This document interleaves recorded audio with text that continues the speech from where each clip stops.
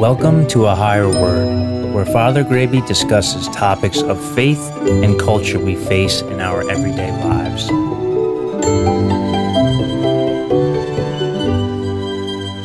Hi everyone, I'm Father Graby and welcome back to A Brief Word. In this month of October, the month of the Rosary, we're looking at the spiritual treasure house that is the Holy Rosary.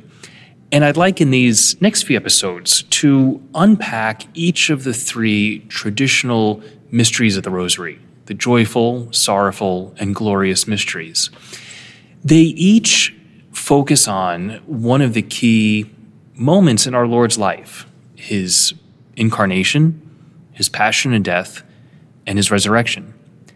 And we focus on them through the eyes of Our Lady, how she relates to each of these mysteries, because they are her joys, her sorrows, and her glories.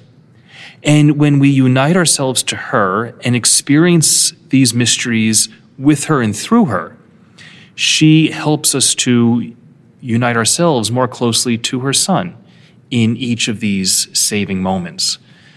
So let's talk a little bit about the joyful mysteries. We begin with the Annunciation. Right, when the angel Gabriel appeared to Mary and announced those most beautiful words that she is to be the mother of God. Mary could not possibly have understood the full significance of what Gabriel said to her.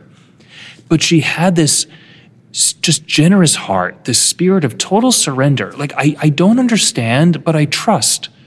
I trust that God knows what he's doing, that as unworthy as I feel for this, who am I, that to be the mother of God, that nonetheless, I say yes, let it be done to me according to thy word.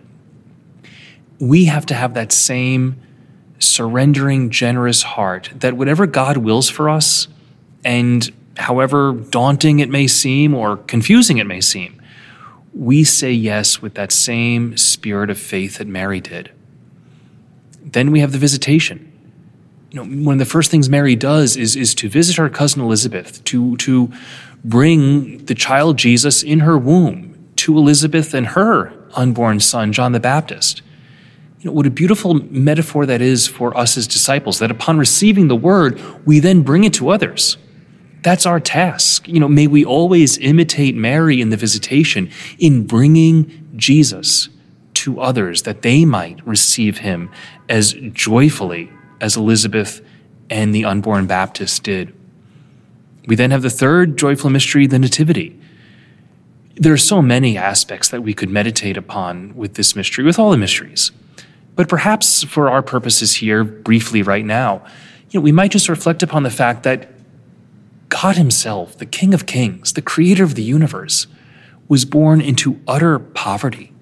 He was born in a stable, laid in a manger, feeding trough with only the animals as his companions. And yet, they were the richest family in the world, right? Jesus, Mary, and Joseph, there was nothing of want or cold or darkness on that first Christmas night. They were just completely fulfilled in God's love. And it's a reminder to us that as many things as we might think we need or want, if we have God, if we're close to the Holy Family, gosh, we have everything. The fourth joyful mystery is the presentation. Mary and Joseph coming to the temple, fulfilling the Jewish law, presenting their child in the temple 40 days after his birth. Again, so many things to meditate on here. Mary and Joseph are just so obedient to the Jewish law, even though, the one they're presenting is God himself. And yet, again, we focus on their humility. Mary and Joseph were poor.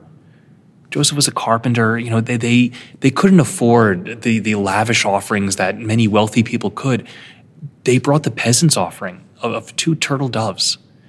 We should never be embarrassed to take the lower road, the more humble road, to just give God our very best, no matter how inadequate it might seem.